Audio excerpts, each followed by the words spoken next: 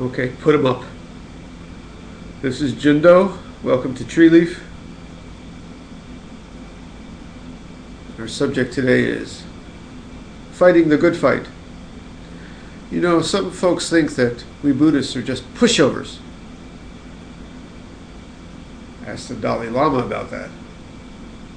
That guy's been fighting the good fight with China for all his life. There are times when we need to stand up for ourselves. Remember that old show on TV, Kung Fu? Even Master Kane from Shaolin Temple of Bodhidharma. You know, you'd push him around for 45 minutes, and then that last 10 minutes of the show, he'd clear the room. But there's a way to do it. In Buddhism, there are times to stand up for ourselves, even our little self. But there's a way to do it.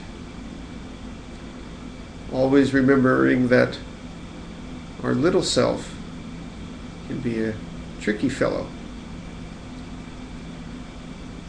Today I was speaking to Amin, who comes to our Zazen here each week, and someone took his heater from his room heater. Said he wouldn't give it back, and it's Amin's heater. And Amin asked me what to do. I said, you have to stand up for yourself, but do it without anger,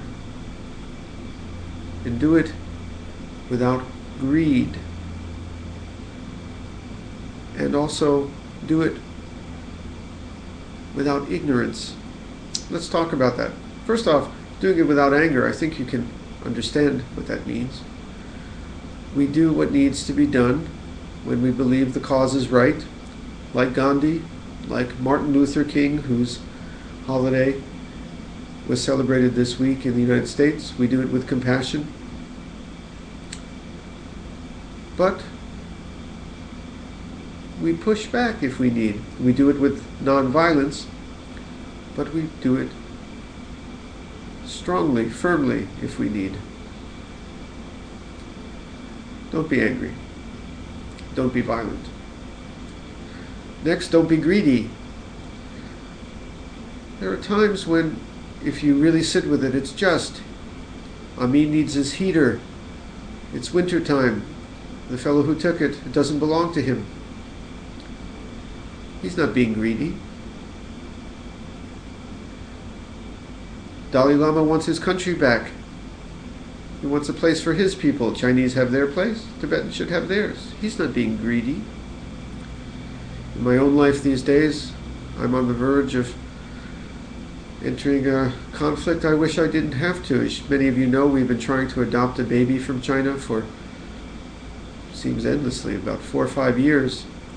And the adoption agency has made some serious mistakes and is giving us very difficult time now, such that I need to push back against them a little bit.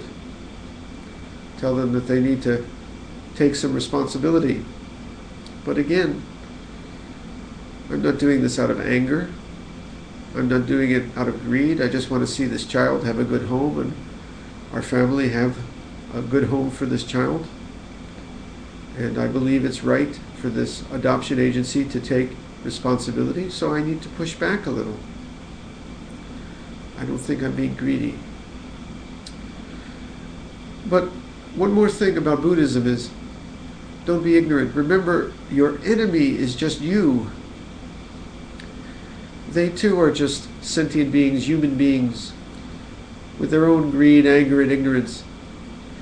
And even if you do have to push back, do it with compassion, do it with metta, loving kindness, wishing them peace, wishing them well, even as you take the action you need to take sometimes.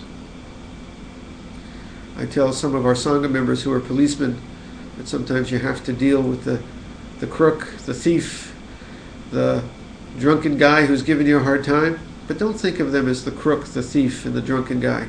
Think of them as sentient beings too, with their own problems, their own suffering. Even as you have to stop the thief, get the drunken man out of danger or from endangering others. Have compassion, have loving kindness, even to those we think of as our enemies. So that's how we fight the good fight, like Master Cain.